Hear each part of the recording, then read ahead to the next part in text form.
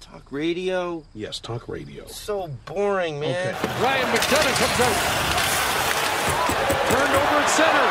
Here's Marner and Matthews.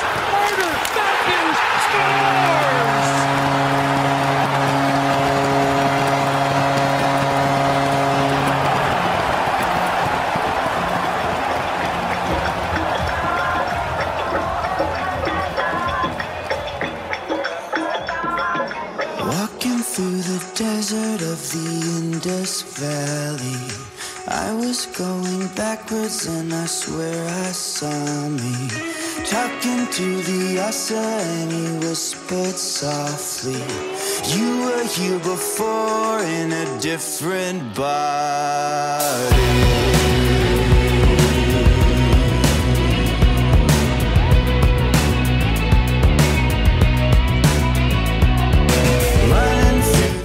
For Friday, June 24th. Happy summer. It's Laced Up Podcast. Jeb Skull. Brutes Battaglia, High Button Sportings. Home of Halifax, Nova Scotia. Yeah. How's it going, man? Well. I'm well. I got rained on golfing half an hour ago. Yeah. Which delayed, I guess, the start of the podcast tonight a little bit. But other than that, yeah. I gotta ask, the Yotes t-shirt. We're rocking an Arizona Coyotes t-shirt. Yeah. This is rare. Yeah. Well, I've been well spoken on the podcast. My respect for that organization. Right. They're a class act from top to Yeah. bottom. Yeah. Taylor Pyatt signed that for you or something? No, so what actually happened was I was shopping with former guest of the podcast, Cole Turbide, while we were in Halifax, and we're at a Pro Hockey Life, and they had all sorts of just jerseys and shirts and things like that. So we were just going through it. We took maybe 10 minutes or so and went through everything they had there. And simultaneously, from opposite ends of the of the memorabilia department, we grabbed something off a rack and held it up. And at the same time, I held up an Arizona Coyotes t-shirt. He held it up an Arizona Coyotes jersey. It was just hilarious how it could have been any team, anything. So what happened was, when I was looking through the rack, there was about 10 Coyotes t-shirts on this rack, and I just grabbed one and I saw it was my size and I bought it. And when I got back to the hotel and put it on and wore it for about half an hour, I realized that it was not a Kachina t-shirt, it was their regular logo. So now I just have like a Arizona Coyotes 2019 home logo t-shirt. Yeah, well, and that's the thing, right? Like if it was a Kachina logo, no questions asked. We're not even talking about that. Yeah. We're already on to the Cup Finals at this point. But... Because the one that I had grabbed initially and showed him was a Kachina shirt. Uh-huh. And then when I was in a fury trying to look for my size, I got so excited and panicked, and it was $20, so whatever. That's fair. Yep. That's fair. Do you think if you wore that shirt to a Coyotes game at ASU Arena, Hard to get tickets now. Yeah. Only so many. They would recognize that logo? Because I gotta imagine they're all new fans, right? They're not up to date with the history. Right. Is this logo now defunct? Like, are they purely Kachina now? It's just again? Kachina right now. Wow. Yeah. End of an era, eh? One of the laziest logos in NHL history, probably. The dog looks lazy, even. He looks kind of like he's yawning. My favorite... I think I've always told you, too, this is the one episode where it would be great to have a video podcast. Right. But as I'm holding up the logo right now, I've always loved this, late 2010s Coyotes logo for the reason that it reminds me of the episode of The Simpsons when Homer eats the chili at the chili, eats the Guatemalan insane pepper at the chili cook-off there, loses his mind, and hallucinates that he's in the desert with a coyote who is voiced by Johnny Cash. One of the best episodes in the series. If you've never seen it, I can't remember what the episode's called. It's some sort of weird name. And, so the Coyotes logo has always looked like Johnny Cash's coyote from that episode of The Simpsons. Okay. And so I kind of like to think it's an homage to Johnny Cash as well. Nice. Yeah. Well, to the Man in Black. Yeah, that's right. Yeah. I hurt myself today. Well, yeah. Speaking of hurting Best themselves, version yes. of Hurt. Yeah, okay. Johnny, like, fuck, marry, kill versions of Hurt. Johnny Cash, 9 Inch Nails, Leslie Chow from The Hangover. Does he sing that in The Hangover? Hangover 3. When he's in Oh, the bar boy. in Tijuana. I hurt myself. You remember that? I don't know if I've seen Hangover 3. Really? No, you've seen it. Come on. John Goodman. Maybe once. You remember John Goodman being in The Hangover? Maybe once. Because he's Marshall. Remember how Black Doug... Marshall's going to be pissed at me on this one. And then in the third one... Yeah, it's ringing a they bell. actually bring in Marshall, and it's John Goodman. Yeah. That 3 is way better than 2. Like for me, obviously 1. But, like, 3 is, like, funny. Like, good. 2 is fine. It's not, like, horrible, but it's not... I've only seen that one a couple of times. I've seen 3 probably half a dozen times. It's pretty funny. Interesting. Yeah. You have to go back and watch that. I really like it. I think it's really good. Okay. Yeah. Marshall's going to be pissed at me on that one. It's a classic. I'm sold. Yeah, it's one of Alan's, finer of the 3 movies, I guess. Sure. Yeah. I'm gonna marry Johnny Cash. Right. Yeah. I guess I'll... You'll fuck Chow. No. Kill that guy. Kill Chow. Yeah. Yeah. You're gonna marry 9 Inch Nails? No. I'm marrying Johnny Cash. Oh, you're marrying Johnny Cash. You're gonna fuck 9 Inch Nails. I Yeah. guess so. Yeah, that... If I have to. Trent Reznor's probably into some weird stuff. What? What a start to this episode it's Yeah. been, eh? Welcome back, folks. The Stanley Cup Finals are ongoing. At the time of recording, they sure are. I don't know if by the time you're listening to this they will be, but... True. Sure. When we last spoke, it was a thrilling overtime victory by the Avalanche, predicting a tight series, one that might go the distance, grudge match between two Titans. Mm-hmm. Since then, we had the third biggest margin of victory in the Stanley Cup Finals, with a 7-0 win. Drubbing, more like it should be the word, I suppose, of the Avalanche over the Lightning. Followed up by a very bizarre 6-2 win by the Tampa Bay Lightning. Mm-hmm. Back-to-back blowouts by both teams, only to bring us back to the episode we find ourselves in today, with another 1-goal overtime tight game. Yeah. So, if we don't record again before the end of the season, will there be another overtime game? I say no. I don't know. It's been a weird series. Has. You've got two options. Either going to be a blowout or it's going to be an overtime game. Like most of the playoffs, I guess. There haven't been many, 2-1 in regulation games. Only 3 Stanley Cup Finals have had 3 games go to overtime in the same series. Yeah. So we're... I mean, I did say that this was going to probably be a 7-game series in which the Avalanche won, and I thought it was going to be somewhat of a coin flip. And I think in terms of you could honestly make the argument that it has kind of been a little bit of a coin flip. I don't know if I would necessarily say that, but I think some people might. Do I think there'll be another overtime? I don't know. No. Let's go with no. Yeah, I'm going to go no just because I took the Avs in 5. So I'm kind of banking on this one being... Yeah, but what if they win in overtime? At home. I suppose they will. Who'd be the guy? Jack Johnson? Gotta be, right? Of any Johnson involved in that game, that's the one getting the winner, eh? Let's just give it to Darren Helm on a deflection off his ankle. Oh, yeah. God. Yeah. There are some random-ass players in that Stanley Cup final, man. Good Lord. Let's back it up. Your thoughts on the 7-0 drubbing? It's tough way to go out. That was wild. Sure. Yeah, that's crazy. I mean, 12 shots Tempo got that game? It was 16, but it's still very low. That's wild. Yeah. Yeah. The Avs hit the over on their own. Yeah. Just by themselves. I know. Yeah, there were people who hammered the over that night that were quite thankful for the Avalanche, for sure. Yeah, I don't know. Good for the Avalanche. I mean, the one thing I would say about that is, like, I don't know if I've seen that Tampa Bay team, like, get run quite like that.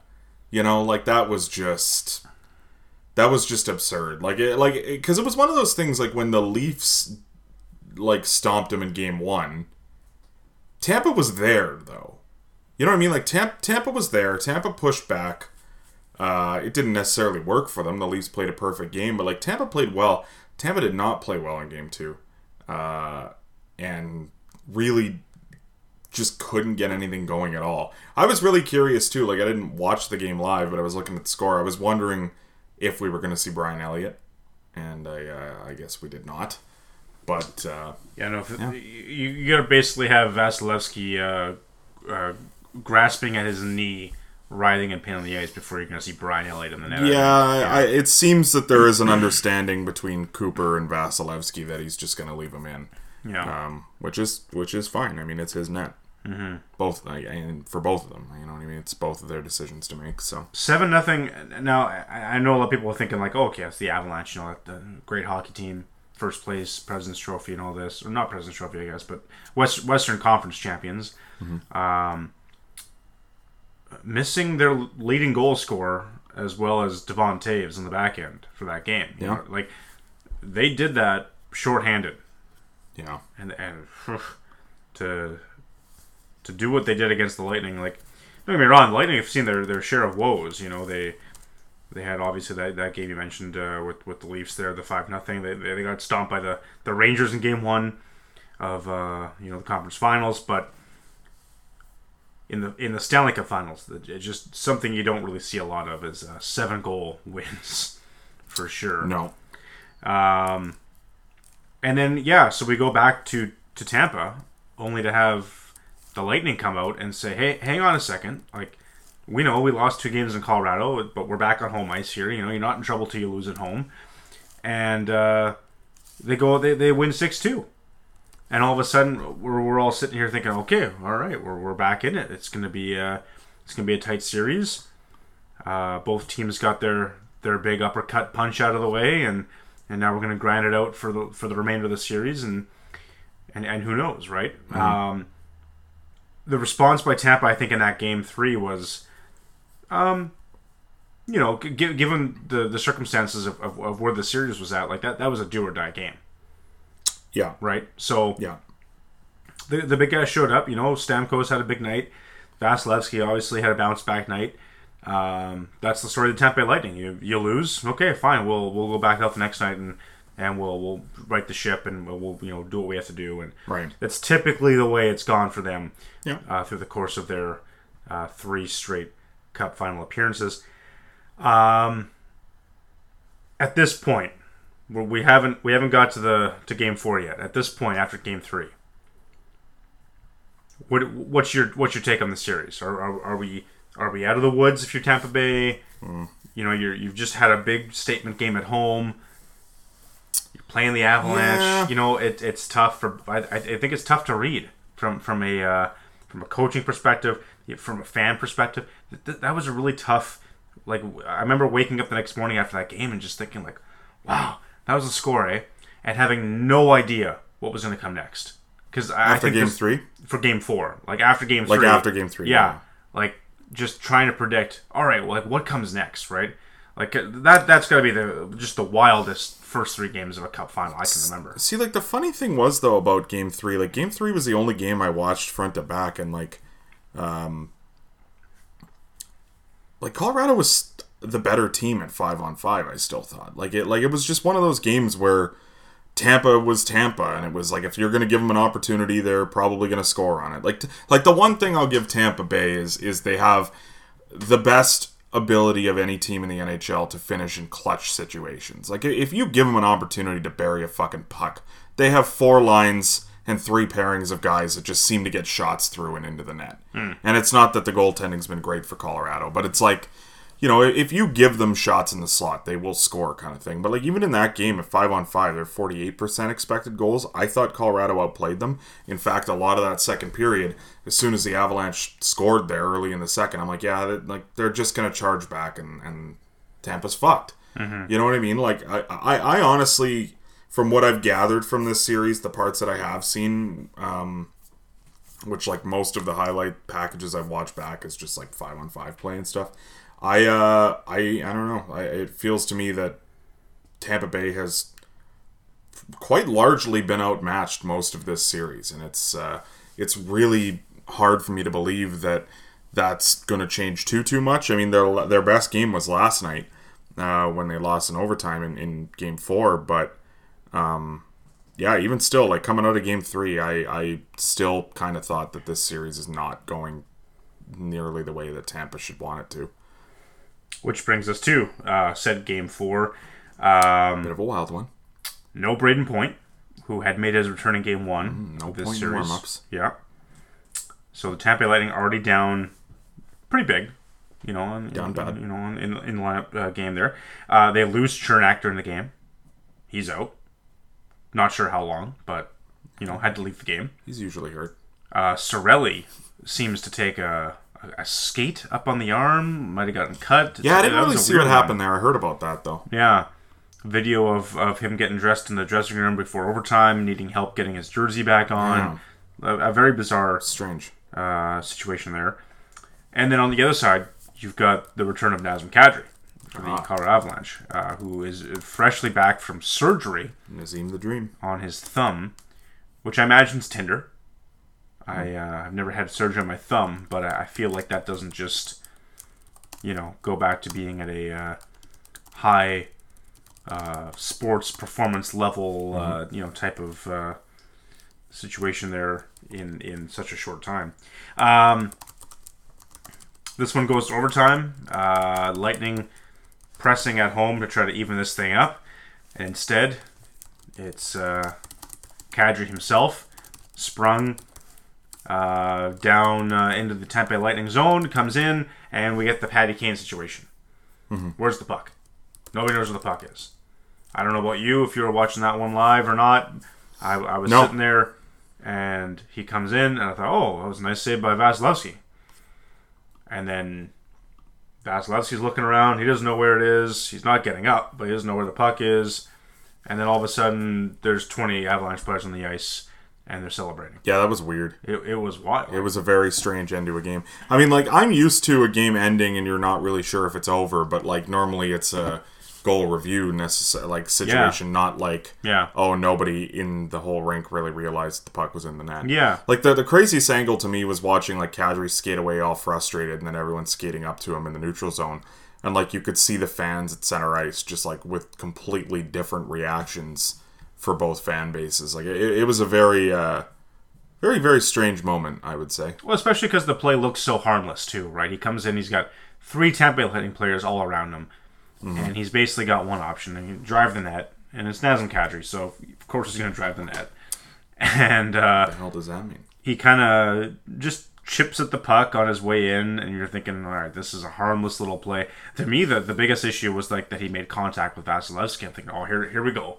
We're going to get a whole fucking, Donnybrook in the corner here, and instead it was just mass confusion on both sides. Like, nobody really cared that Kadri ran into the goalie. I'm thinking, why is no one going after this guy? Some guys are celebrating. Some are, looking around for the puck. Just chaos for a good few seconds there. We're going to get to it in a second. Whatever do you mean, James? How cool is that for Nazem Kadri? Yeah, it's great. What a moment. For a guy that has gone through quite a bit, I would say, both on and off the ice. Yeah. To come back like that, his first Stanley Cup final game, go down the ice, score the game-winning goal in overtime. I'm just trying to imagine the feeling, the emotions that have been going through his head at that point. Like, that is such a cool moment for him, and couldn't have happened to a better guy, as far as I'm concerned. I don't care if you're Kadri fan or not listening at home. He's had his temper get the better of him some nights. He's had the referees get the better of him some nights. But at the end of the day, I've always cheered for this guy. I've always loved what he brings, and really happy to see him score what no doubt was a completely legitimate and worthy and well-earned and deserved goal in the Stanley Cup Finals. Mm-hmm. Now, there are some people that do not agree with me. Right. Specifically, the head coach of the Tampa Bay Lightning, sure, Mr. John Cooper, who immediately after the game had one of the strangest post-game interviews you'll see a coach have. Nobody. Let's start it this way. Let's get it right from the moment of the goal. Nobody on the broadcast, on the interviews with the players immediately following the game, with the on-ice officials, with the players on the ice, nobody said boo about any issue with that goal. Mm-hmm. Twitter was quiet. A lot of people probably just went to bed. Mm-hmm. Oh, the game's over. All right, I gotta work in the morning, you know?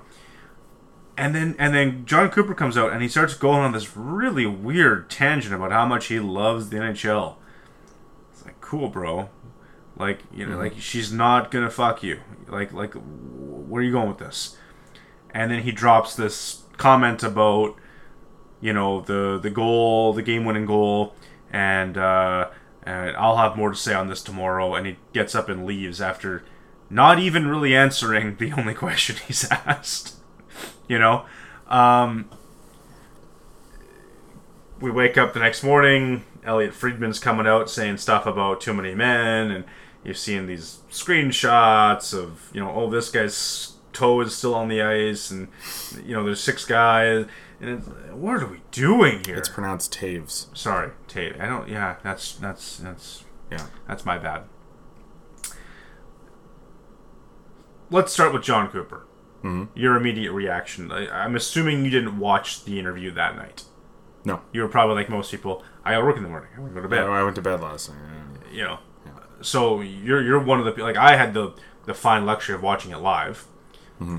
I'm sure a very different feeling than waking up the next morning and seeing this and thinking, oh, the game was over. What are we talking about? What were your thoughts? Well, I you know, like, I mean, everybody piled on John Cooper today, and I'm not really saying that they shouldn't. But I mean, like, I completely understand that when you lose a game, you know, especially if it was something in the moment that he noticed, like, let alone before the puck went in the net, yeah, you're going to be pretty fiery about it, for sure. Like, it's a pivotal moment in the series. Quite honestly, very likely that they lost the series, lost their 3rd Stanley Cup there last night. Like, you know, I understand being emotional for your guys, because that's, you know, he really wants it, they really want it, but it's just not happening for them right now by the looks of things. So, you know, I didn't really have much of an issue. You know, I think that his viewpoint is probably pretty skewed because of his emotional involvement with the situation, as is every head coach. You know, like, he's not the first guy to come out and give me a bullshit fucking reason where we all kind of sat there and, like, you give me a break, buddy. Like, every coach does it. So, you know, I didn't have an issue with that per se. You know, but if we're gonna, like, take the emotional element out of it, yeah, like, how many times a game do you honestly think that happens? How many changes how many different shifts are there in a game? Mm-hmm. 120, probably? Mm-hmm. That happens, if, let's say there's 120 line changes in a game, that probably happens 118 times a night out of 120. That is a very routine fucking line change. I understand that it may, like, you know what I mean? Like, it was maybe worse than some of them, but this is something that generally happens all the time through the flow of the game. Yeah. And the problem I have is if we're going to fucking start to nitpick one little thing, like, well, you know, like, this led to the goal. Okay, well, what about the shift before when it happened and it didn't lead to a goal? Everything is a byproduct of the thing that happened. Like, it's a fucking chain reaction. That's what hockey is. Hockey, one play leads to another, leads to another, leads to another. So, at the end of the day, if we're going to sit here and nitpick each little fucking play, hindsight's 20/20 with every fucking thing that happens in the game, right? You can nitpick anything and be like, well, if this didn't happen, then that wouldn't happen. That's true. That's how all of life works. That's how hockey works. That's how the flow of fucking sports works. So, for me to sit here and say that, a guy being over the bench half a second early caused them to lose the fucking game, no, I don't really think it did. To me, I watched the play probably a dozen times today, trying to figure out the other side of it. I don't see it. To me, I don't know. Like there are 7 Lightning on the ice at the time too, not necessarily into the play to the degree that the Avalanche players are, but they're there. Like they also had a late change. So I don't know. I don't really buy that excuse necessarily. I don't know. I think that happens all the time. I genuinely could imagine that you can make that case on most goals every night. That happen off a change anyway. Yeah, New York Islander fans are a little sour about John Cooper bitching about this one. So. Yeah, and like even the same thing too. Like you could very easily make the argument that if the Leafs don't get called for 2 bogus fucking high stick calls 37 seconds apart in Game 6 by the same fucking referee who made the mistake 37 seconds earlier, that they don't lose that game. Right, but like maybe Tampa Bay scores on the 5-on-4 anyway. Maybe they score 5-on-5, but we'll never know. It happened, you move on. The Leafs won 5 games in that series, so whatever. Like, you know what I mean? Maybe Tampa shouldn't even be here right now. But they are, so whatever. The change fucking happened. It didn't get called. I understand you're upset. I'm not saying you shouldn't be upset. I would be upset too, probably. However, it does happen all the time. Doesn't mean that it's a valid excuse to blame your loss. Yeah. Yeah. He comes up today. You had 18% fucking goals for in Game 2. You had 31 goals fucking expected goals for in Game 1, which was a 1-goal game. Where the fuck were you the first 2 games of the series? Don't worry about losing Game 4 by a hairline. That's where I'm at with that. Yeah, he comes out this morning. He doesn't run it back, but he touches on his emotions got the better of him. We're moving on. We're going to focus on Game 5. That's absolutely the attitude that you should have. And I don't even think he was wrong last night necessarily either. Like, you know what I mean? Some people thought. I honestly. It's almost unfortunate to me that he had to go out there in the first place. Like, to me, that was the type of night where Tampa PR might have just been better off to, like, send Julian Brisebois out there or something. Because, and how much do these clubs get that option in the Stanley Cup Finals? Like, I feel like... I don't think they do at all. Yeah. So, like, I think at the end of the day, like, you're John Cooper. Like, my guy, this is your 4th Cup Final. Yeah. You've got 2 cups... You've been here before, you've won, you've been here before, you've lost. Like, just maybe act like you've been here before. It was just really, really bizarre for him to come out there. And I would have rather him come out there and just sit there and do the one-word answer thing and let's get through this. And I want to be here. I don't want to talk to you guys. Make it very evident. But he comes out and he's got this whole speech prepared about the parity of the game and the cap makes it so difficult for us with our $18 million over the cap. It's so difficult for us, but I love the league for it. It's like, what are we doing here? Like, what's the preamble for? Well, it was just weird. If he's a Batman villain, he's the Riddler for sure. He's got a Michael Keaton vibe to him. No, I get it. He speaks in riddles. That's fine. That's the way he is. He's just a little jazzier than we're used to. That's no big deal. I mean, like, I can't even remember who it was. I'm trying to remember. There was someone in the last, few weeks. I don't even remember if it was the NHL or if it was the MLB or what the hell it was. But there was someone I remember seeing, a tweet from an insider, and they're just like, oh, so-and-so has declined the media availability tonight and will be available tomorrow. And I'm thinking, you can do that? I didn't think that was even allowed in sports. You know what I mean? Like, why would you ever talk to the media then if you're allowed to just decline? You know what I mean? Mm-hmm. I would just decline every night. You think I want to fucking talk to those people? Absolutely not. Never. I don't talk to the parents of minor hockey. I don't talk to the media. And today, Coach Herb Brooks not available. We got Coach Patrick here. He'll be taking your questions for Team USA. All that to be said, can't wait for line change video review That's I'm sure that's coming down the pipeline now. My God. Yeah. Gotta get it right. Gotta get it right. Just throw the sport in the dumpster and be on with it then. No change on the fly. Well, whistle. That would be interesting, but I'm not saying we should do that either. Gord, Zach Bogosian's been out there for 4 minutes now. He can't change. No change on the fly. They just iced the puck. It's going to be a while for him. Here's my proposal. All right. 58 game seasons. The games are 45 minutes long. 4-on-4. No line changes. No offsides. Let's go. Come on. Like 20 to 18 every night. Watch basketball Be instead. Great. Game 5. Yeah. Is that her? Yeah. In Denver? Oh yeah. Yeah. I think so. And like I'll just double down with it. I think it's gonna be bad. Like I don't think it's gonna be close. 5-1. I didn't think that close, but maybe, yeah, who knows. I think this is done.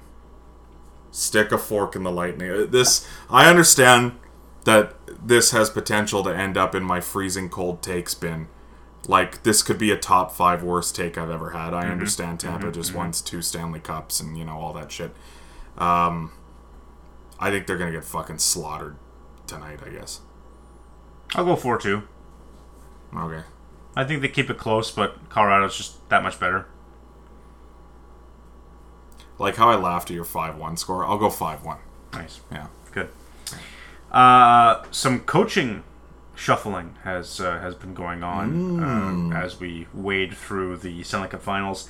A bunch of, did Jared Bednar and his staff go out to the bar? Is that what you mean? Right. They were shuffling around? Yeah, playing craps. What? Pete DeBoer to the Stars. Yeah. Okay. Yeah. I guess. I don't know. He'll probably have a good impact on the regular season. Maybe they don't trip into the playoffs. Maybe they just get there. Yeah. But this is a guy you hire when you're a piece or two away, I feel like. With Vegas, right? That was the thinking, right? We're so close. We've just loaded up. Let's go out. Let's get the guy. He knows how to win in the playoffs. He's had a couple deep runs, never won the cup, but he's been there. Right. The Stars maybe should be rebuilding. I think Dallas thinks they're the Rangers, when in reality I think they're closer to being the Sharks. Fuck that. That roster is just garbage. Held together by Scotch tape, man. It is just it's tough. You know what? This is a very rare situation too. But I'm just gonna say it. I think this is a bad move by Pete DeBoer more than it is anything else. I find it impossible to believe that Dallas was going to be I understand he was there before, maybe is why he doesn't want to go back. You're telling me that Florida didn't reach out to him? Really? Because that's a failure on Florida's part too then. You know what I mean? Pete DeBoer in Florida can do Pete DeBoer things. He doesn't need to do anything. He needs to be better than Andrew Brunette, who is not an NHL hockey coach. Yeah. As far as I can gather so far. Maybe an assistant coach, you know what I mean? But he's not a head coach, I don't think. So bring in a guy that, has had some success at the NHL level. Do I think Pete DeBoer is a savior or anything like that? No, not at this point anymore. But he's had some pretty good success where, you can measure the fact that it was largely because of him. But I don't know. I find it hard to believe that of all the teams that need a coach and all the teams that could potentially still be in for a coach, I don't know. Dallas would be among the bottom of my list probably for teams that are looking for a coach right now. Yeah. I don't really get it at all. I think they've got some bad contracts, and they have a general manager that is probably within 6 to 8 months of getting tossed to the curb, I would think. So, I don't know. It's not a good move for him, I don't think, and not a amazing move by the Stars, but, it's Jim Neal's lifeline, right? Hire a good coach. Pete DeBoer is a good coach, so we'll see. Maybe he's just fascinated with the heart of Texas. He's just a cowboy through and through, Right. Yeah, Texas never appealed to me. I don't know about you. I want to go just to like. don't. No, I want to go. I'll cut you off right there. I don't want to. Just to like observe. Yeah. I want to be able to just go and just like look around and be like, take notes. Like, this is weird. I'm doing a study on Texas. You know. I don't know. Yeah. Anyway. In weirder news, the Florida Panthers said nay to Andrew Burnett and his Jack Adams finalist season. President's Trophy winning Jack Adams season in exchange for a guy that gave up on hockey 10 months ago, Paul Maurice, to the Florida Panthers. I guess his problem wasn't so much with hockey as it was with the city of Winnipeg. Oh, I don't know about that. Come on. Yeah. It's mid-November. The first snowfall's coming down. Paul Maurice is saying, I'm out. I'm done. I'm not shoveling this driveway one more time. Like 4 or 5, and he's seeing Adam Lowry's like the best guy he can put out there for 20 minutes a night. Yeah, that's tough. I don't... You can replay a clip of me 2 minutes ago. I don't really understand the move for Paul Maurice all that much, but it makes more sense than Pete DeBoer wanting to coach the Dallas Stars. Florida has a good roster. They have a lot of good pieces. There's really nothing not to like about Florida other than I don't know what the hell's going on in net, but even that kind of stabilizes here a little bit. So, I don't know. Like Florida's fine. Their window's open, but this is probably a short-term move for both parties. Like, I don't know that... I don't know that Florida's going to be good much longer than a few more years, and I don't know that Paul Maurice would want to coach them longer than a few more years regardless. So this really does feel like a swing for the fences, let's win now move. It might work. Paul Maurice has had some really good teams go on some really deep runs before, but it's a weird fit for sure. It's an upgrade over their previous coaching situation, I would say. But it does leave a lot of question marks too. Yeah, this is a great matchup, because you've got the hockey team that's gotten out of the first round once in the last 26 years, paired up with the head coach that's gotten out of the first round 3 times in the last 26 years. So, I'm sure they're going to do wonders together and have great success. This is the only guy they could afford, right? That's the answer here. It was him or Jeff Blashill. Because they're still paying off Quenneville, right? Why? What are they paying Maurice? He's not cheap. I don't know what they're paying him, but like Quenneville's $9 million contract still in the books. So yeah. I don't know. I mean, Maurice made a lot of money in Winnipeg, so who knows? But I don't know. Like in some ways, it's better than going with an unknown. Like I think this is genuinely a rare time where if you wanted to hire a guy that's been around the block a bunch of times, I genuinely kind of think that's actually what Florida needs. This wouldn't be a team where, we're going to hire Lane Lambert. No, we don't have time to figure it out. Florida doesn't have a lot of time. Everyone is kind of in their prime right now. Like, it's getting to be time. Contracts are getting a little hairy there. Like, it's go time. We need a guy that at least has the experience, I think, because Florida doesn't, even though they're not that young. I don't know. They need a guy that maybe can push them, and at least it's a guy that knows how to coach an NHL level. Yeah. And I'm not that high on Florida to begin with. And Alain Vigneault's sitting right there. Yeah, I'd go Maurice over Vigneault at this point. I wouldn't ever hire Vigneault again after the way Philadelphia went. Like that guy, that's done. It's over. Maybe. For him.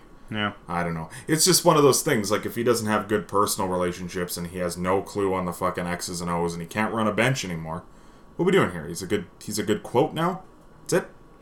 Okay. Well, Torts is a better quote than him, and at least he can kinda coach hockey still. So. Philadelphia, more points with Tortorella or more points with Vigneault?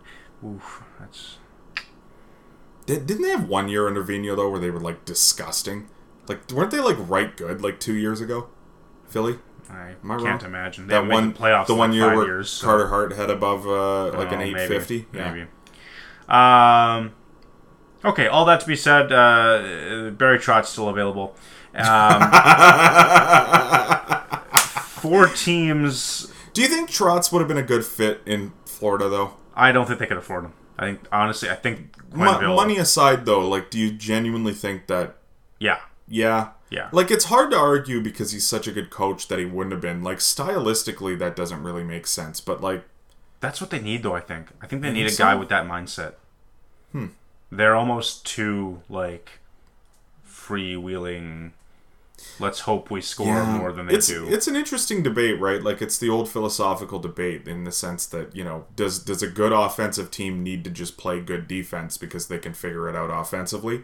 And a good defensive team needs to open it up because they're so good defensively that they can erase their own mistakes? Maybe. Like, you know what I mean? Like, do you need to play a reversal of the style of your roster to have success in some situations? You know? Florida was weird this year, though, right? Because, like, they were like, all right, just put 4 goals up on the board for the other team, and let's hope we get to 5. Yeah. You know, like, at no point did they learn how to win 6-1, 6-2. It was always, like, a 1-goal game in overtime a lot of the time. Too. You know, like 5-1 going into the third.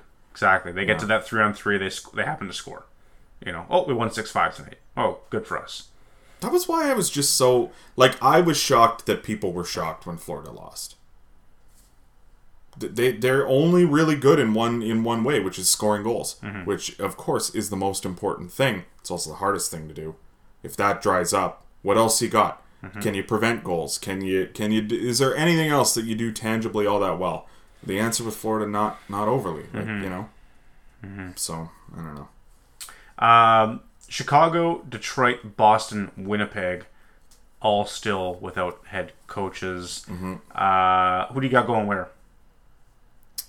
You got Trotz, Montgomery, Blashill, Bonus, Babcock. Probably forgetting some guys there. Not a lot of winners on that list, was there? Tocchet, I guess, is available. Oh, yeah. God. No, I don't know. Like Boston Dave is. Tippett. Boston is like. It's just because it's the situation closest to me. I'm not saying that he's the most qualified, like, assistant coach in the league. But the fact that Boston is interviewing Spencer Carberry from the Leafs to me is like, okay, yeah, the guy did a fucking incredible job with their power play this year.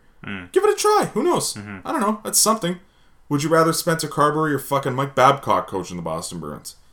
I'd give Carberry a try. You know? Yeah. Like, whatever. Like a lot of those teams need to kind of find an identity.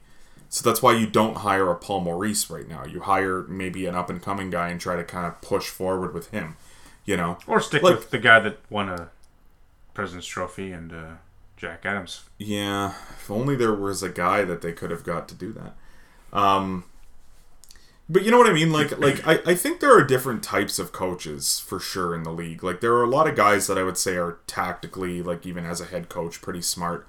Whereas, like, I would say that what makes John like the coach I would hire if I'm trying to get a team going, like, off the ground into the playoffs, get them to go on a deep run, is probably John Cooper. Just because John Cooper seems to be, as far as I can tell, the best coach at, like, fostering a culture. You know what I mean? Like really just getting the guys in the right mood. But do I think John Cooper's the best X's and O's or, like, bench manager in the league? No. But he doesn't need to be, because everyone else kind of just is lifted up because of the way everything is when they go to the rink, right? Yeah. Like, that's always been my understanding there. And teams like Boston, like, they need to hire guys like that more than a tactician. Like, they need guys that, especially Detroit, right? Detroit needs a guy who's just going to come in and kind of invigorate this room and give them some confidence to kind of, like, the players do everything themselves. You don't really need a fucking great head coach at the NHL level. These are the best players in the world. You need a good head coach, for sure. But these guys know what they're supposed to do. They know where they're supposed to be. There's video coaches that do a lot of this shit with them. But these teams that are up and coming need a guy that can come in and kind of bring life into that locker room. And Rick Tocchet is not that guy, you know? Mike Babcock's not that guy. So, who's going where? On the note of, like, teams maybe need just a good coach in general, maybe not the best, like, off-ice coach. Winnipeg and Barry Trotz seems like a a match made in heaven at this point, you know? You think so, eh? For a lot of reasons, I think. I mean, you know, if I'm Barry Trotz, am I like all gung-ho to go coach the Winnipeg Jets per se? No, but they are the most appealing team on the market right now. So your option for me, if I'm Barry Trotz, is I'm going to coach the Jets, or I'm going to wait till a better offer comes along. I'm not going to any of those other teams, that's for sure. So... Yeah, that's a weird one. Like, I think Trotz is going to be the guy that, like, the guy, he's looking for the cup ring, right, at this point? Mm-hmm. I don't think Winnipeg's the answer. I don't know that it is either, but it's the only roster where I think you have a legitimate shot. I think they have a shot. It's not a great one, but you could make something out of that roster. I think you hang your hat on the idea that some good team's going to get desperate in November and... Vegas. Well, yeah, maybe. The rate that they fucking bring guys in and out. You know what I mean, though? Like I kind of feel bad for the Bruins in a way, like just because of the way that their injuries have gone. I mean, I don't feel bad for the Bruins, but like they're a team where that is just a nightmare. If you're a coach that needs to prove yourself, that's a nightmare job to want to take. Mm-hmm. You know, you have to be a guy where this is your first job. You can't be Mike Babcock and take that job. That roster is doomed to fucking fail this year. Mm-hmm. And if anyone manages to get them into the playoffs, bravo, they should be nominated for the Jack Adams probably. Yeah. Because there's no real reason that team should be anywhere near a playoff spot by the time everyone's back. Unless the NHL schedule maker really wants to cut them a fucking break. You know? True. Yeah. That's a nightmare of a job. Me personally would barely want to take that job. I'm nowhere near coaching the NHL. I don't know if you know that. So. Well, you know, I figured, but yeah, a few levels down. I don't want to assume, give or take. Yeah. Yeah. What do you think about this one? This has been in the back of my head for a while now. Sure. This is a guy that played for the organization back, you know, in his playing days, and he was employed under the current GM. What do you think about Rick Bowness to the Red Wings? With the understanding that you're going to retire in like a year or two. Like, come over, tell us about coaching Ray Bourque, to Moritz Seider. Talk to Moritz Seider about coaching Victor Hedman, Miro Heiskanen, all these guys, right? Like, come over, share your wisdom with this young core. You're just saying Moritz Seider needs a friend? Maybe some guidance, you know? But you know what I mean? What a weird buddy cop, like buddy movie that would be. You got a friend in me. And it's fucking like 69-year-old Rick Bowness just on a swing. Yeah. Moritz Seider's like clapping and like having fun, pushing him. His lederhosen with his... Actually, be better image Bowness pushing Seider on the swing, and then he swings back down and just hammers Bowness like into a fence or something. So you bring Bowness in maybe just for a year, you know, just for a year or two. Because we all know it's coming to an end. And then you do right by the Detroit Red Wings fans. You make amends with our old pal Sergei Fedorov, and you poach the KHL winning coach over to Detroit for the big reunion in a year or two. I'm not going to lie, that idea intrigues me because I had no idea Sergei Fedorov was coaching at any level of hockey. This was his first year, and he won the KHL championship. That's cool. Yeah. Yeah. I mean, like, we all know. I mean, I don't know. Like, I want to say that the perfect solution to Detroit's rebuild is that Yzerman's just going to hire one of his buddies to coach the team. But, like, that is the most anti-Yzerman move, though. Like, Yzerman's going to find some guy who's like, I'm trying to use like a John Cooper example. There's a guy right now who owns like 14 car dealerships in the state of Iowa, and Steve Yzerman's just going to convince this guy to coach like the fucking the Des Moines USHL team for like 2 years, and then Yzerman's just going to hire that guy. Okay, that's you know what I mean. Like that's the Yzerman move. Sure. But the Fedorov thing's cool too. I like your theory. It's opposite of mine, but I like it. I like it. I don't know. Like, I don't hate the bonus idea necessarily, though. I mean, you put it this way: you need someone who A, has more experience, and B, is a better coach than Jeff Blashill. And that list of candidates to me is fairly long. And also a guy that, like, isn't going to be there for when it's time to flip the switch and go for it. You know what I mean? You're not hiring Barry Trotz right now, but in 3 years. Yeah, you're going to need a Barry Trotz. Now, he's not going to be available then, but plug the hole for now, bridge the gap, bring in Rick. Rick, here's a nice fat paycheck. 2 years at most. Go live your life on the beach after that. Thanks for the experience. Thanks for the wisdom. Thanks for the time. Have a nice life. It's time to win now. Yeah. Sorry about the cup ring that you're not going to get, but... Yeah, that's tough. You don't even kick him upstairs. You just kick him to the beach. That's tough. I mean, I guess to really, really put a damper on your parade, I don't know. If I'm Rick Bowness, I'd retire. Just seems like, maybe. But if he's still down, just give her a little bit more. Detroit, sure, whatever. Why not? It's fine. And Chicago, just take whoever applies for the job, because I can't imagine there's a lot of people lining up to work in Chicago right now. Yeah. Maybe Derek King's the guy. I don't know. I'd rather coach the Bruins. That's for sure. Probably rather coach in the AHL. I'd rather coach the minor hockey team I currently coach. There you go. Fuck the Blackhawks, man. Quick little thing I want to do. Not really a game, but something I was thinking about earlier. I want to go through the teams that made the playoffs. Sure. And I just want you to give me a simple one-word answer. Okay? The question is, do they make the playoffs next year? Oh, I like it. And I just want you to say in or out. Sure. In or out. All okay, right? Let's Ready? go. Calgary. That was a much longer pause than I was expecting for a 50-win team. Well, if you'll recall, James, I had them missing the playoffs by a lot this year. And I do think that their debatably best forward won't be back. I'll have to say in, but I have my trepidations. Sure. The Minnesota Wild. In. Ooh, I like it. The LA Kings. In.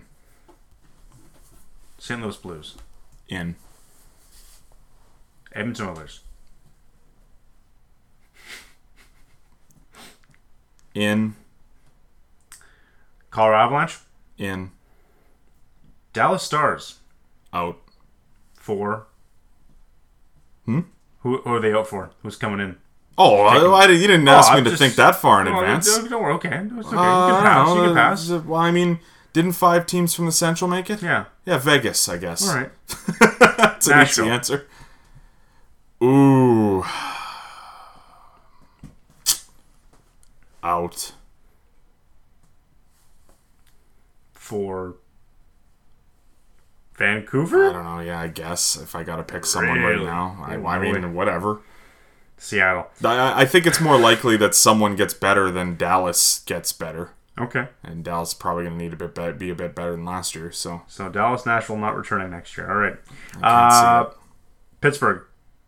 Ooh, woof. In. I don't know about that one. Well, it seems likely they'll still have Sidney Crosby. Yeah. It's not certain, that's for sure, but if they still have him, and he does still look like he's quite good, what the hell? I don't know. They have some pieces. They're not abysmal, but Florida good coach too. Florida Panthers. Oh God. I'll be safe and say in because I can't explain why they'd be out yet. Carolina Hurricanes. I wish out, but probably in. Tampa Bay. In. Washington. They have to be out, right? Nick Backstrom. Done for the year. Yeah, they have to be out. Even with Nick Backstrom, they gotta be out, I think. I think it's over. You know? 100-point season for our guy Alex. He's not slowing down. I get it. That's fine. I mean, the Oilers have 2 guys that are going to get 100 points next year, and I had to think about it. You go out, you sign up getting Malkin to Backstrom's cap hit, throw Backstrom on the LTIR. Oh, no. What if Malkin goes there? Just for my head, that's icky. Icky. They're boys. Come on. I get it. Help me get to help me get to Gretzky's record. Let's go. It'd be cool. Don't get me wrong. I kind of hope Gino signs right cheap with the Rangers. I think that'd be cool. Him and Panarin. The Toronto Maple Leafs. They'll be in.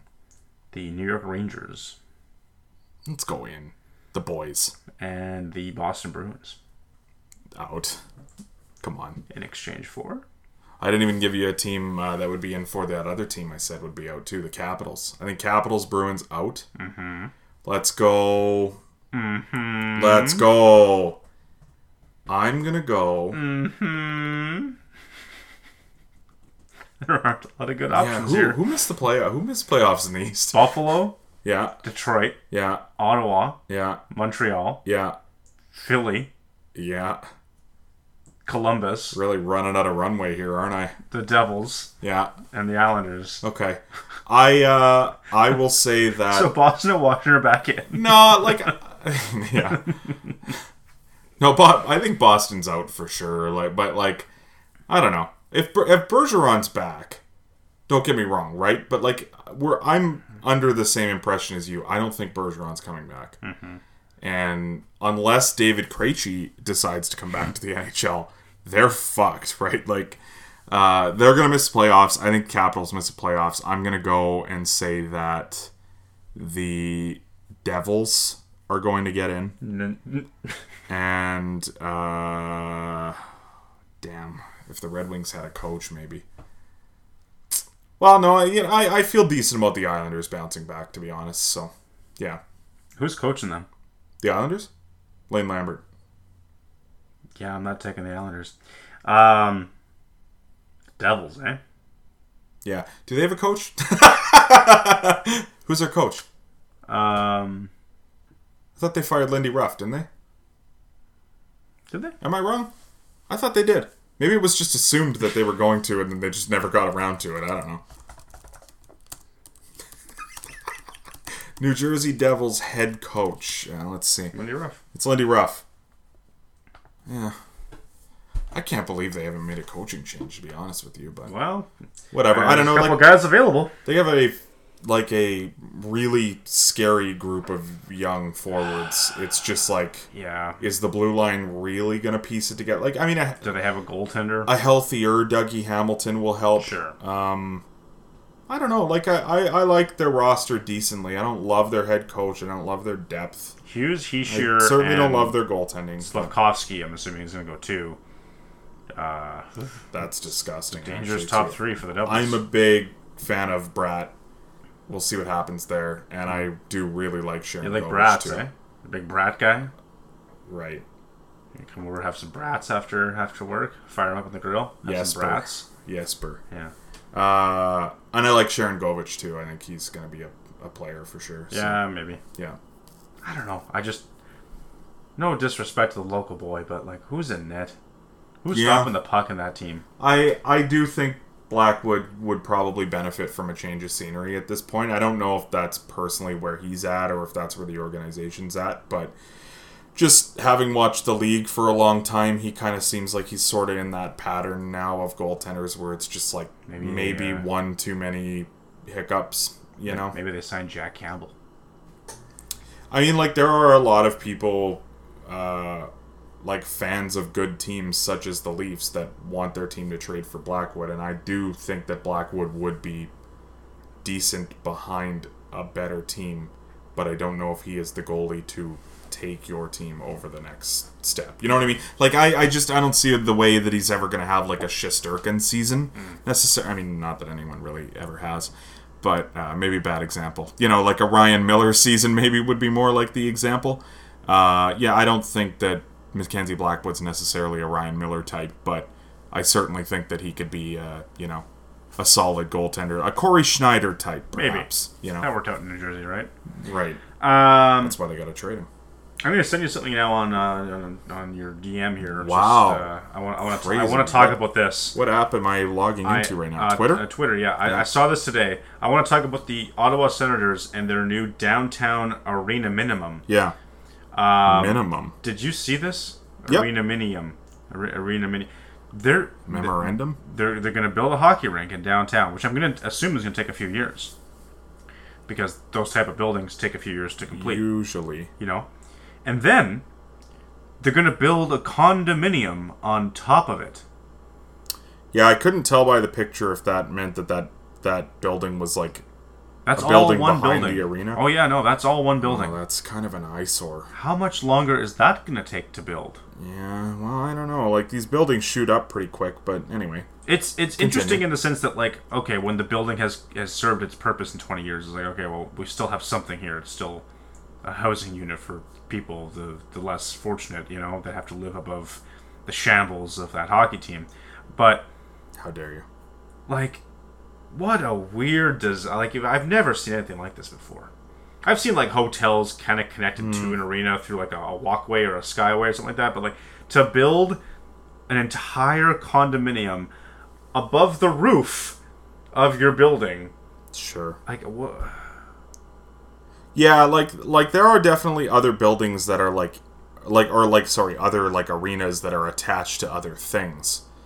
I can't say that I've ever seen a condominium built into a hockey rink before. Here, this one's got a different angle here. You know what I mean? No, like I guess like Madison Square Garden's like a, you know, there's a bunch of other things going on in that building, and you know, like I'm trying to think, like even Rogers. I don't know, the one in Edmonton is kind of like near a bunch of shit, but I don't think it's actually attached to the building. And I feel like the Seattle one is like a big concourse too, like there's other things other than the hockey rink, but a massive condominium is a rare one. There's another angle for you, just to kind of talk about like the insanity. It looks like there might be something on the other end of the building too. That is a weird looking building. Yeah. Well, I don't know. It looks futuristic. Which is nice for the Ottawa Senators to imply that they might have a future. I think that's cool. I'm just trying to figure out where they're going to put the 230-foot statue of Eugene Melnyk.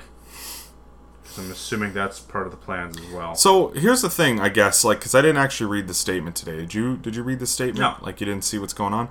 Here's what I'm wondering is, like, I heard that, like, every week I listen to 32 Thoughts and Jeff Merrick Show. Well, I listen to it like essentially every day, like one of the two. But like every week or so, Elliot Friedman just like nudges the idea that it's like, yeah, the Ottawa Senators are figuring out how to like navigate the organization under like Melnyk's daughters. Like they're trying to, you know, like just they're working on trying to figure out how to navigate their role with the organization. So now they're working on an arena deal, and it's just kind of like, is this family in or out? Like, what's the plan here? Like, are they going to continue owning it, and then they're just going to hire some people to like help them overlook it? I assume, or what the hell's going on? Like, I have no idea. It was just that's what caught me off guard today. Like I saw the arena, and I'm like, yeah, of course, great idea. I don't know, they need a new arena, and it needs to be in Ottawa, not Ottawa. But who is doing all this is my curiosity, right?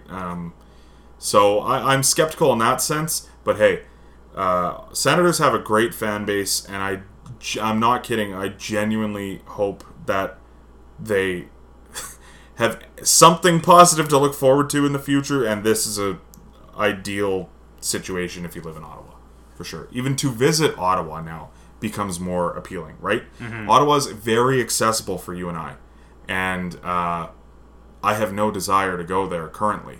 But if they have an arena in downtown, yeah, like I have friends in Ottawa, I would go to Ottawa and see like a fucking hockey game or something now, you know? Sure. When it's now it's not like a 6-hour fucking ordeal to get out to this arena now.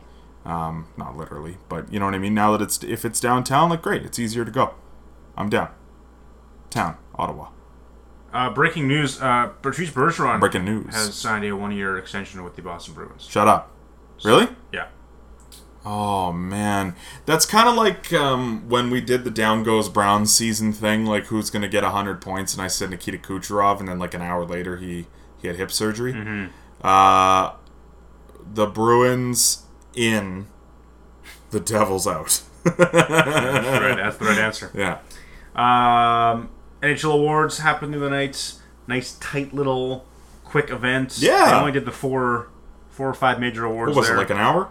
Yeah. That's awesome. That's what they should do that more often now that I Keaton think Thompson about it. showed up, made one good joke. Great. It was a great night. Yeah. By all accounts. You know what? I was thinking about it today at work. Isn't it like just kind of like you're living the high life when you're a comedian as famous as Keaton Thompson? Because like, do you think Keaton Thompson actually wrote any of those jokes for that either? No. They handed him a bunch of cue cards about hockey. Like, even if he watches hockey, you know what I mean?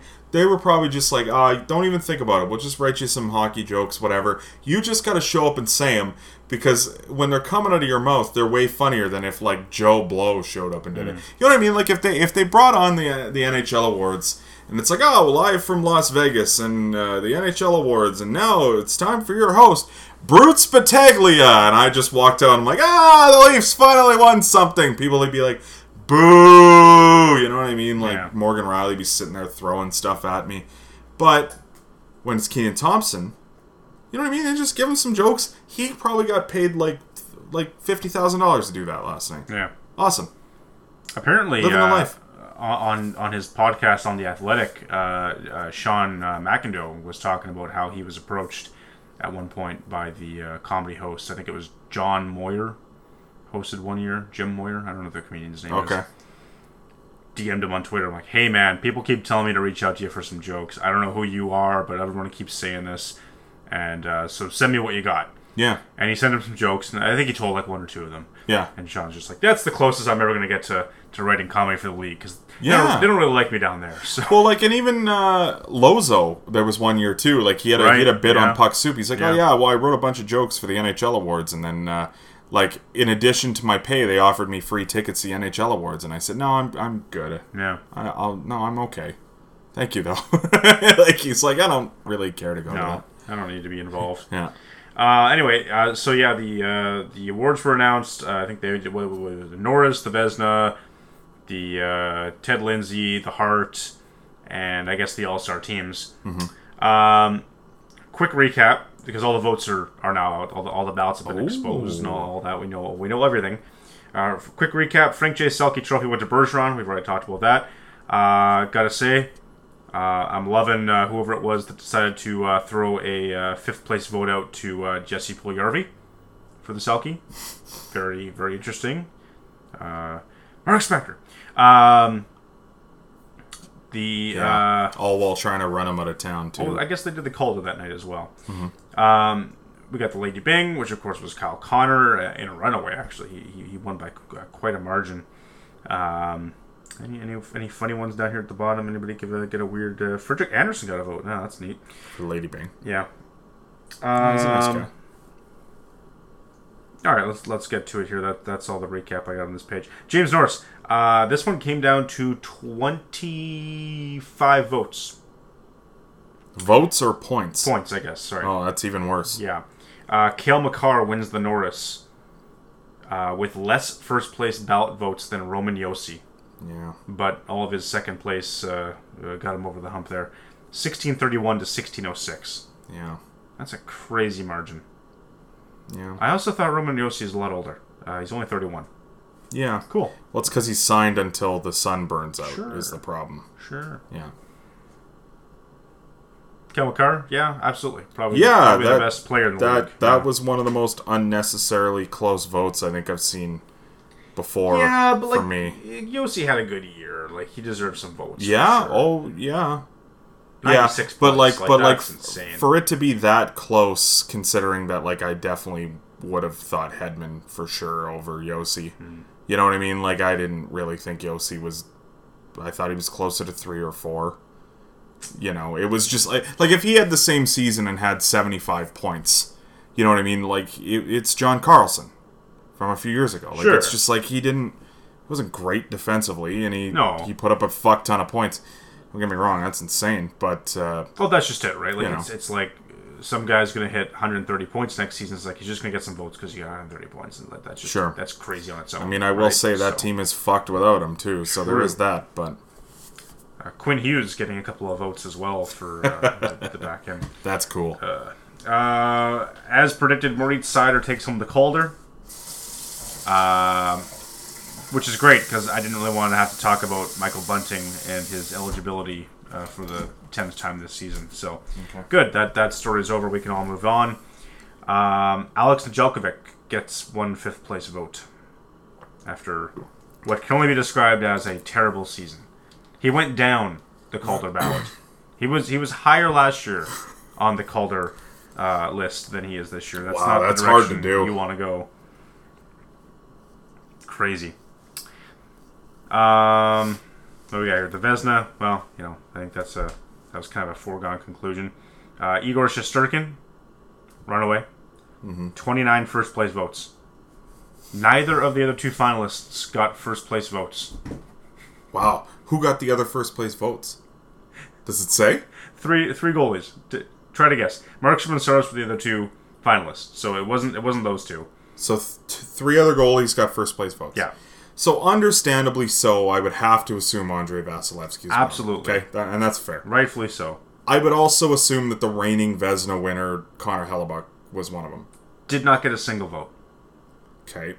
And that's fair, but, I figured maybe reputation. Sorokin? Yep. Okay. 9 goalies got votes overall, by the way. Just to put in perspective. I'm going to go Frederick Anderson. That's the guy. Okay. That's insane. Shesterkin. Those guys all got first place votes. Yeah.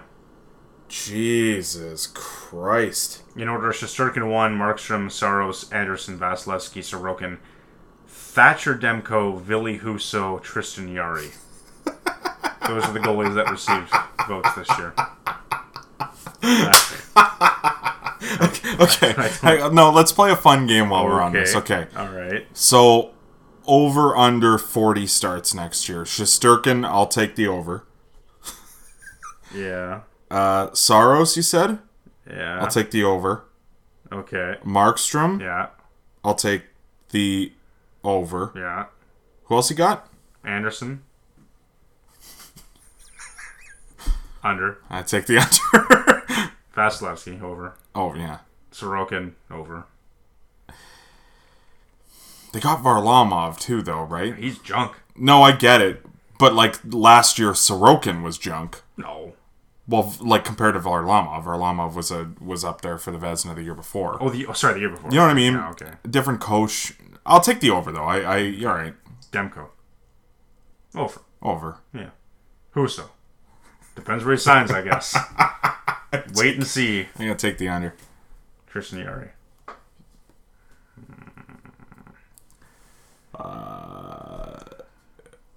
That's a tough one. I'll take the over, but barely. Yeah. Yeah, that's cool. What am I missing here? What am I missing? I don't know, bro. There's no votes for it on the page here, but the Ted Lindsay goes to Austin Matthews. Congratulations. Your peers think highly of you, I suppose. Congratulations on you and your peers. Which leads to the Hart Memorial Trophy. And for the first time in 67 years, third time franchise history, the Toronto Maple Leafs have a Hart Trophy winner. This one, for all the talk about how close it was going to be, not that close. Yeah. Austin Matthews runs away with it. Runs aways. 119 first place votes for the kid. Crazy. Out of what, 120? 195. There's that many guys voting on these awards now, eh? Yeah. Oh, cool. JT Miller got a vote as well. Yeah. Like a first place vote? Fifth place vote. Okay. Good season. He's very valuable to his team, for season. sure. Yeah. Matthews 1, McDavid 2, Shesterkin 3, Gaudreau and Huberdeau ran out of the top 5. Okay. Any other crazy votes? Not JT really. Miller's the craziest? Probably. Jason Robertson got 3 fifth place votes. Yeah. But he would have been in my top 10, probably, right? But, I still, I love looking at these ballots because nothing will ever top, for me, the year that Esa Lindell got, a third place Norris vote on a season where he was maybe the 4th best defenseman on the Dallas Stars. That was the best. Let's put it this way. Here's the weird thing for the Hart. Oilers got 2 guys on this ballot. Florida's got 2 guys on this ballot. Calgary's got 2 guys on this ballot. No Mitch Marner. Not a single vote for Mitch Marner. You know what I mean? Guy had a crazy year. Yeah. I don't know. Yeah, he did. I don't know if he maybe just lost attention from a lot of writers because he started so average. Perhaps. I was going to say bad, but he didn't start bad. Like, he was very average. Yeah. All right. Those are the awards. Cool. There you go. Congratulations to all the award winners. Right. Overrated, underrated, favorite, least favorite. Oh, wow. That happened quick. Yeah, that's her. Really? Well, you know. Huh. Oh, no, we talked about it last week. Shea Weber got traded, I guess. We talked about that last week. Yeah, I don't know. That might be it. You might be right. The Warriors won. Steve Kerr won again. Yeah, 9 rings. Might have 2 full hands. Tom Brady who, am I right? That is a lot of rings to have, for sure. It's heavy. In any sport in, like, the modern era. That's nuts. You like Steve Kerr? Yeah. Yeah, he's cool. What's not to like? Yeah, he's a good guy. I like Steve Kerr. Gets all fired up all the time about social justice stuff. What's not to like about him? Yeah. You know? His dad died in a mass shooting. He doesn't like mass shootings. I get it. That's true, too. Yeah. Crazy. That's fair. All right, on a happier note, we're going to talk about concerts. Because you're going to a concert. Yeah. And I'm going to play a concert. Yeah. And concerts are back. So we thought we'd talk about some concert stuff. That's neat, eh? Where are you off to? I'm leaving today, I guess, to the fine city of Hamilton, Ontario. Steel City. Is it? I don't know. I don't know much about Hamilton. Tie Cats are humming. Yeah, I might go to... I don't know. Like Hamilton's not uninteresting, I guess, for the most part. Given how big it is, I feel like it's uninteresting for its size. It's so weird, like how big it is. I was mapping out my trip, and I'm like, God damn, there's a lot of city here. I am going to... I don't know. Like, I'm only there for like less than 48 hours. I'll actually be in the city of Hamilton. Like, I'm not there long. It's like one full day and then like a morning and like the evening, I guess, when I get in. I might go to the brewery there, the Collective Arts there. I've always been absolutely. I've been a big Collective Arts fan for a few years, so I might go there, have a couple beers. I've always wanted to go to the bar that the Arkells own, but I imagine the night before the rally that'll be maybe a bit difficult. So we'll see. Be. Yeah, so I don't know. We'll see. But other than that, yeah, no, I'm going to see the Arkells. I don't know if I actually said that. But yeah, no, I'm going to Hamilton. Why else would you go to Hamilton in June? Really? Someone else from Hamilton too.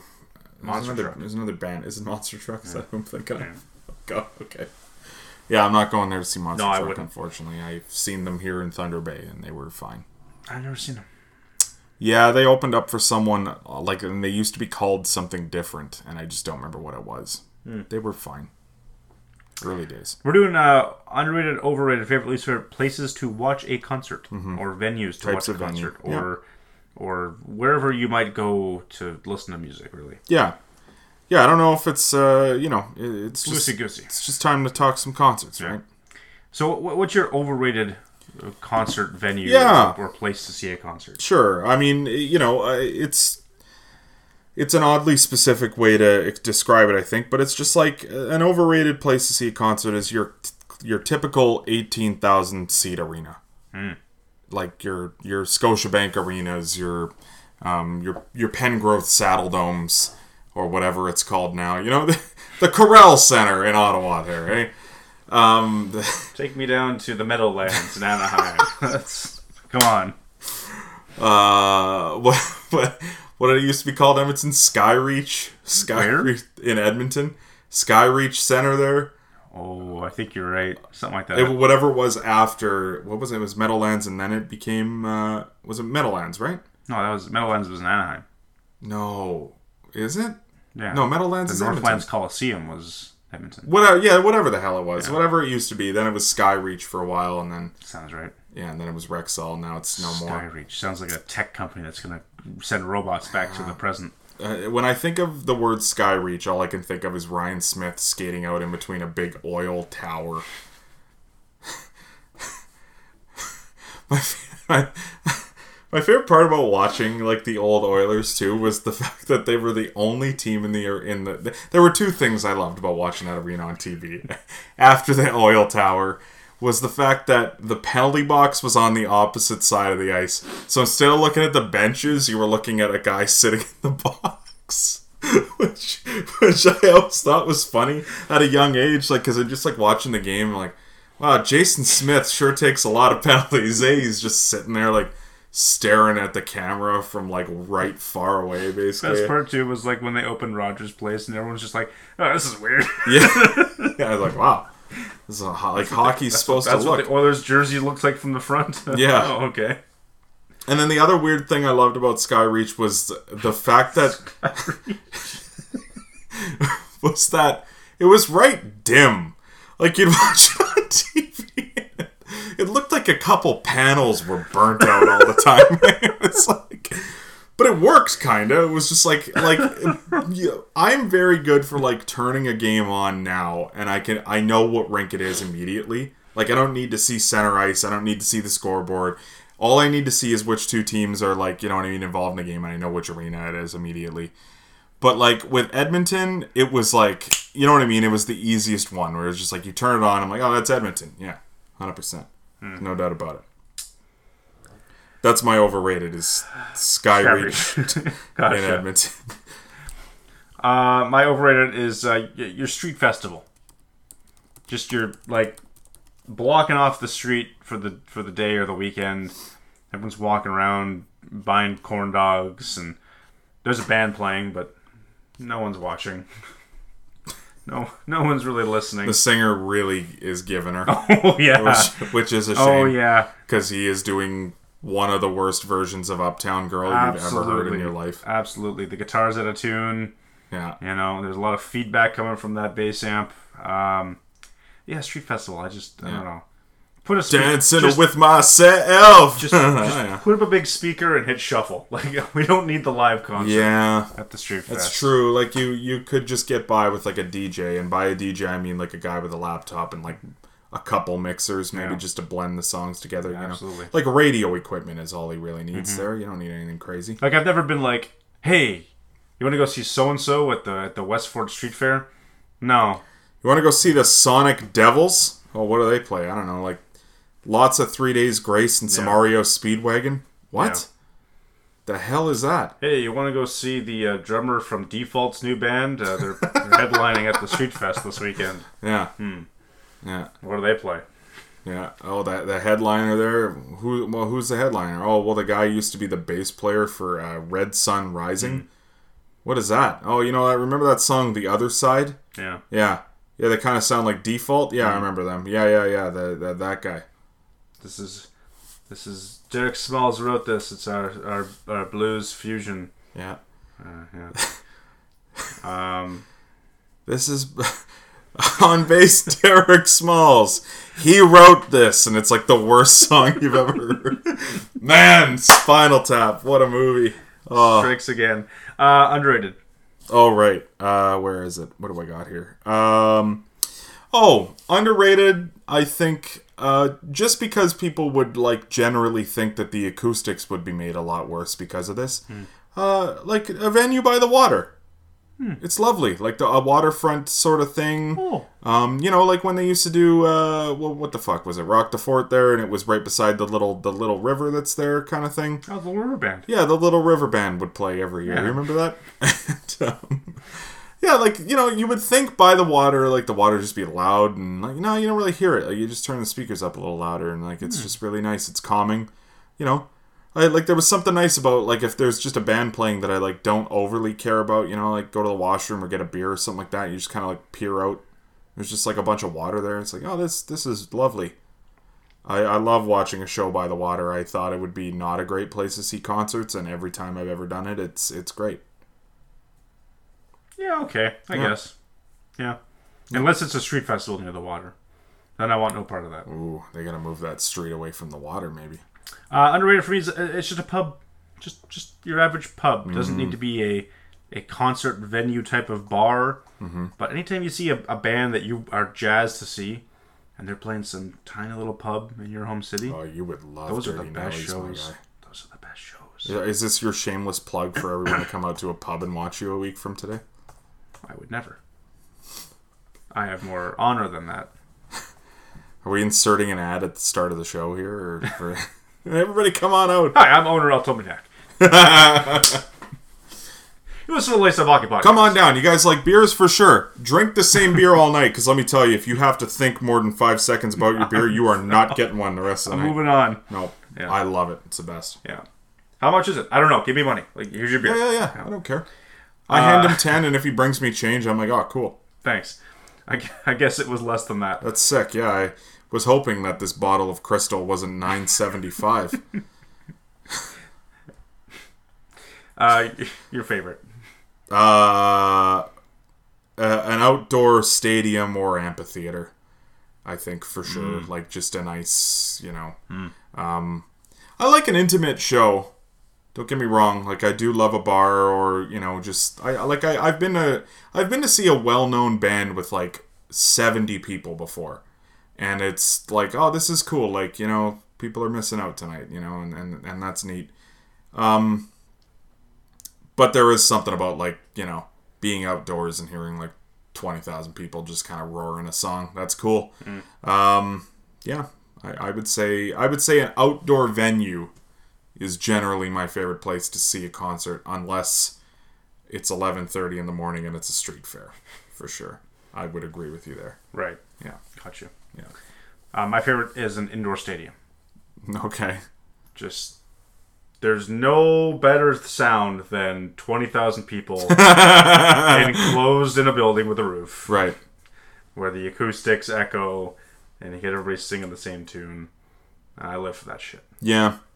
I think more so what it is, like, I think when, like, U2 does it, and they're doing it, like, in the middle of the stadium, or, like, Metallica does that too, and it's, like, the whole bowl is into it. You know what I mean? Like, the whole stadium.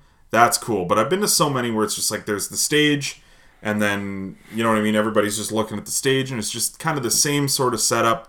And that's fine. Like, that's how you do a concert. I understand that. But the ones where they do it, like, in the center, I'm like, that's sick. Like, you know what I mean? Like, you get everybody in interactive in it. That's cool.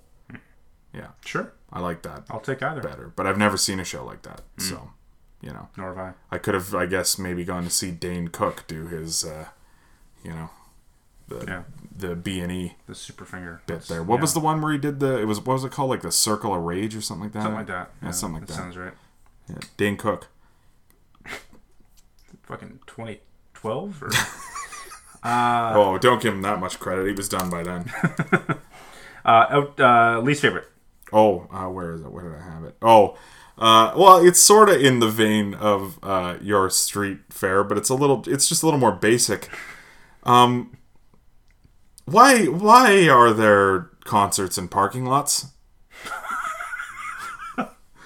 Because what else are you going to do with the parking lot? Park vehicles. And let me tell you something. If you're not using the parking lot, that is dead space, my friend. Plant some trees. Rip up the fucking concrete a little bit. But then where's the band going to play? An indoor stadium or a street fair. Look, like, it's one thing when I don't even remember what's called, the OLG Casino here in Thunder Bay. Yes. Would do, like, the free concert sponsor in their parking lot out back. And you could get, like 1,000 people out there to see Loverboy for free. And it's like, oh, that's fantastic. You know what I mean? Oh, here's the Sam Roberts Band. Wow, that's great. It's another thing that there's, like, festivals. Like, EDM festivals. Like, people, like, dancing. Like, this is a dance festival. On a concrete slab. You people, this is a parking lot at a rock concert. And it's go back to your shanties. There's something absurd about, like, and it's like all hot because there's no, it's not green anywhere near. It's just a bunch of concrete. It's just hot and gross. What if someone falls on the concrete? Are you insane? What the fuck? Sure. You know what I mean? There's rocks and glass and shit everywhere. Right. Because they wouldn't clean the parking lot No, first. but how do you clean a parking lot properly? You could sweep that shit till the cows come home. You pack in a bunch of those dirty EDM hippies. 2 80-year-old Italian men could have that parking lot clean in a second. But that's not who they asked to do it, James. It's a bunch of dirty dancing hippies cleaning it for the other hippies. Oh, okay. And that's your problem. all I'm saying is, as a fan of rock music, we tend to do our festivals like in a field of grass. Mm-hmm. Much, actually dirtier, but like it more comfortable, I would say. You know? Mm-hmm. You're one with the earth in its natural state. Right. Being stomped on with Aquafina water. And festivals are dirty, eh?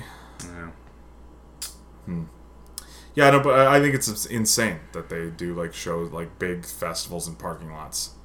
Just in the middle of nowhere. It's terrible. What the fuck is going on? Alright. It's stupid. Yeah. Find a field. True. I guess. Idiots.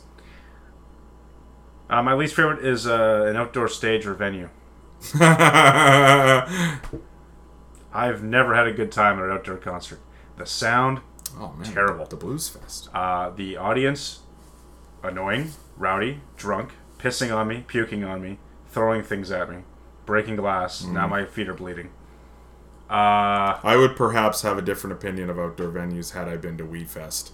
Usually stuck behind the guy that I can't see over. Yeah. Or he's got his girlfriend on his shoulders. Can't see over her. Porta potties take an hour to get to. When I'm done, I don't know where my friends are. So fucking see it, people. How do I get back to you? I can't find you. Oh, can't call you. Won't hear me. That's the beauty of a concert, James. Oh, man. Yeah. Budweiser stage. Might never go back. Oh, wow. That's the Budweiser stage you talk about, eh? Oh, it's no good? I'm excited to see a show there, but I wish you the best. Oh, thank you. Yeah. It's not even an artist I particularly like that I'm going to be seeing there either, but whatever. Now, as someone that likes to play music on stage, I'd love to play at an outdoor venue. That shit sounds cool. That'd be great. You're the only one having fun, eh? Yeah. Is basically what you're saying. saying. I don't want to be the guy on the side of the fence, you know? Yeah. You want a beer? It's $12. Okay, thanks. Can I have another beer? Nope, you can only have one. Oh. Okay. Well, the line's a half hour long, and I've already missed half the concert getting this beer, so can I just drink this? And no? Alright, I'll fuck off. I was here last month for the Kalamazoo Music Festival. I love Kalamazoo, but they got some problems with their festival. True.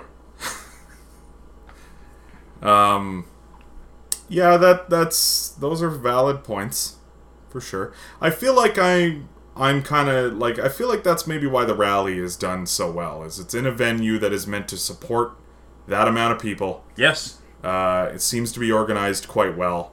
It is outdoors, yet it is kind of a structure. He's both indoors and outdoors, Doctor.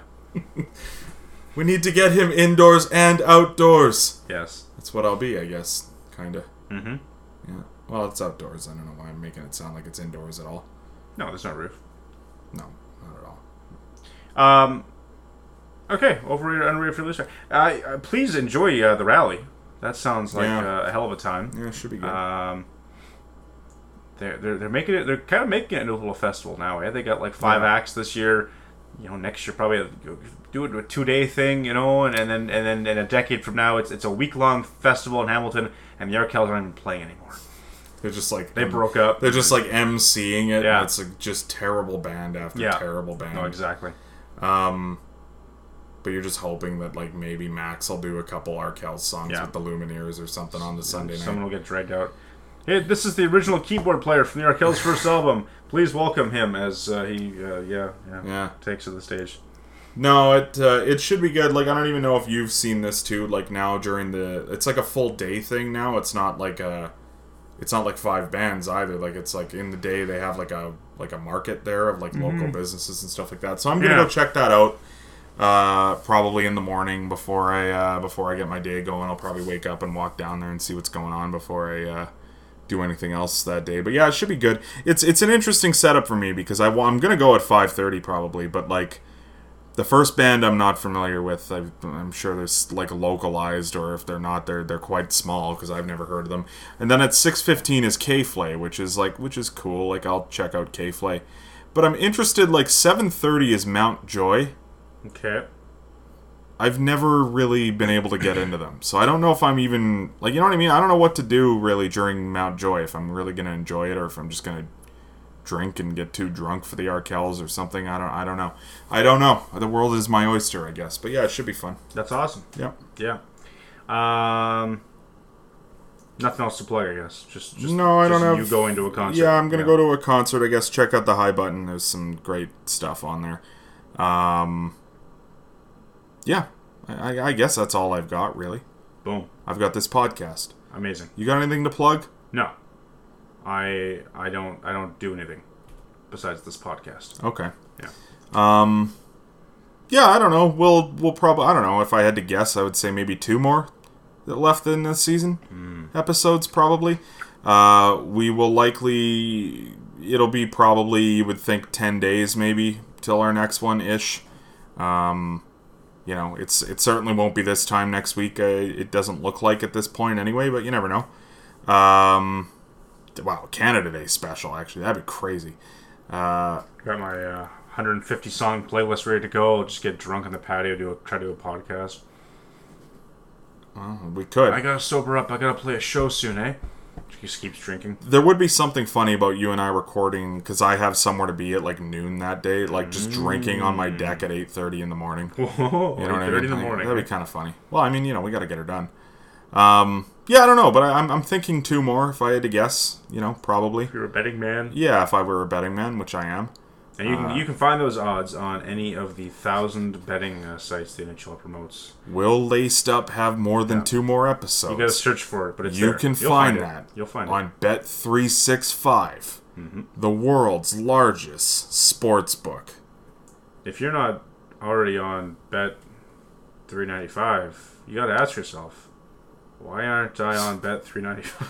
Like, I don't the dumbest commercial. I don't even mind the Aaron Paul one as much as I hate the Bet99, where it actually pisses me off. It's Austin Matthews, like, putting on a jacket and taking pictures in what looks like the preview to him filming this commercial. And that's the commercial, is him, like, just, it's like videos and pictures of him getting dressed up. And it's like, Bet99. It's not even him talking. It's the stupidest commercial. It's him just taking pictures. You can show one highlight of this guy scoring a fucking goal or something, or like have him like verbally talking on the ad. It pisses me off. It's like they brought him in for 20 minutes, didn't tell him that during this photo shoot they were filming a commercial, and then they're just like, all right, see you later, Austin, and then just pumped out this commercial. It pisses me off. It's the laziest one. I like the Score one, where they have, like, Jerry D on the one, and then the other one they have, like, Susie from Curb Your Enthusiasm, and she just, like, pops out of this, like, virtual app in the middle of a bar, and she's just fucking swearing her face off. You ever see that one? No. No? I'll see if I can get that one. Are you on any betting apps? No. Thank you for killing the void while I find this commercial. I hate all these things. I hate all these commercials. I hate all these apps. I hate all these... First possession score. Let's go. Come on. Maybe no choice. Bet mode activated. Why is this thing so bright? Hey, dum-dum, move your bobblehead and get out of the way so my little friend here can root on his bet. Listen, lady. Oh, don't listen, lady me, you piece of Get out of here. Better, little guy? I'm actually not that short. Okay. I'm not walking through this bright bullshit portal thing again. I get migraines. As a big Curb Your Enthusiasm guy, it's just great to see Susie on TV. Not bad. You know? Yeah. Okay. Yeah. I think that's good. That's we're good. Enough. Yeah, we're done. Sure. We're talking about betting apps. It's time to go. Okay. All right. Learn how to bet on Bet Laced Up. All right, bye. I'm telling you, this place is perfect. You're gonna make friends in no time. Get me out of here! Here, just eat that! Leave us alone!